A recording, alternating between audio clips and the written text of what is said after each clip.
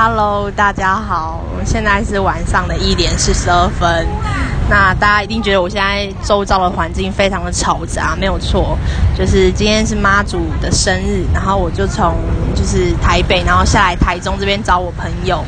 就是我们来大甲这个地方，因为他住在清水，我们从清水骑机车，然后来到大甲这个地方，就是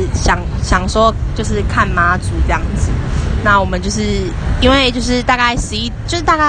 11点妈祖就是起驾，然后一直到12点多1点多这样子。那我们大概1点的时候离开，然后一直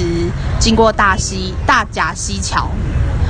那大甲溪桥真的塞到一个爆炸，超多车超多人，真的是非常非常多人。我第一次看到那么多人，超级，因为我是第一次参加就是这个大甲妈的一个出巡这样子，就是觉得还蛮神奇的。那我们现在就是在回家的路上也是一直塞车。我们大概那个桥啊走了大概半个小时，明明是那个桥大概就是1分钟或3分钟就可以就是咻的就走过去，但就是我们走了，就是因为一直塞车，大家就是机车跟机车连在一起，汽车跟汽车也连在一起。那我们就是这边真的会闻到非常浓的刹车皮的味道，就是因为你一直刹车，然后就会有那个刹车皮的味道，超重的那个，真的很臭，非常臭。那我们就是这样一路塞了快半个小时，才从那个桥离开。那现在就是要往清水的方向走，但是我们是要走小路，就是尽量不要因为妈祖也是会经过清水，尽量不要跟妈祖走同一条路，不然的话也是会很难回家这样子。对。那其实我本身不是台中人，我是桃园人这样子，所以我今天就是要住在我朋友家那边。我只是想跟大家分享一下，就是今天来看这个妈祖生日，觉得还蛮震撼的。因为我们大概是7点多到吧，其实蛮早就到了。然后我们就逛一逛，先去吃一点东西。我第一次发现，原来就是大家在这边真的是可以，你不用带钱啦，你都可以吃到饱。我真的是这样觉得。但是我们是有带钱啦，因为这边的人就是大家都非常非常的好心，然后非常的热情，大家都会准备素的粽子，还有一些矿泉水啊，或者一些酸痛药布，像时代力量就是他要来这边就是摆摊，然后他就准备酸痛药布，还有一些等等之类，然后还有卫生纸、面纸那一种，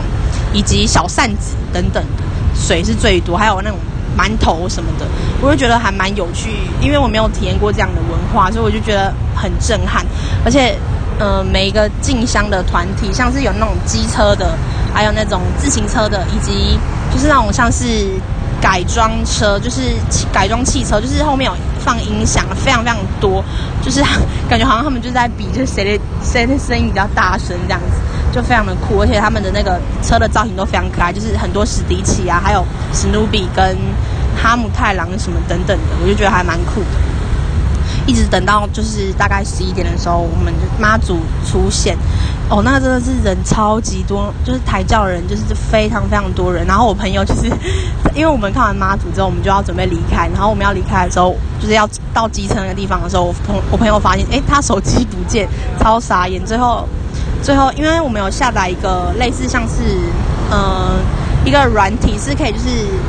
观测朋友的手机在哪里一个东西，就是朋友手机的定位，只要他开着网络就可以知道他在哪里。我不知道，就是一个 Z 开头的，忘记怎么拼了，就是一个 Z 开头的，就是一个冰棒图案的一个软体这样子。然后我就看我朋友就是我有看我朋友的显示在哪里啊什么之类的。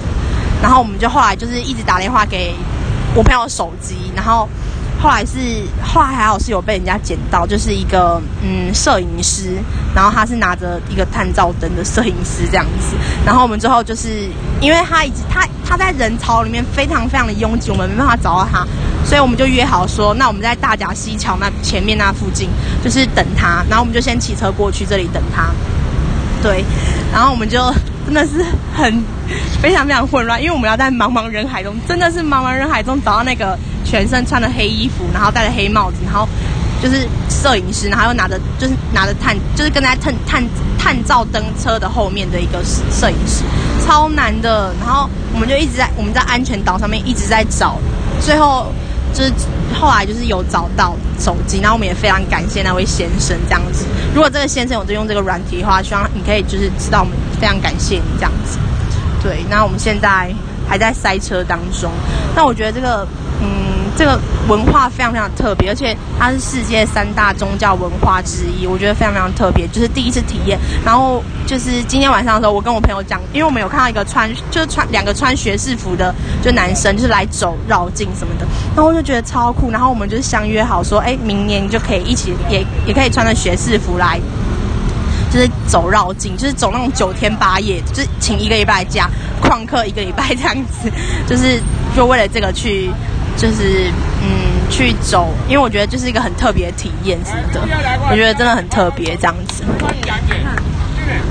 然后我们现在真的是遇到很多的塞车这样子，这个文化真的很特别，我觉得非常非常特别。然后在这边也祝妈祖生日快乐这样子。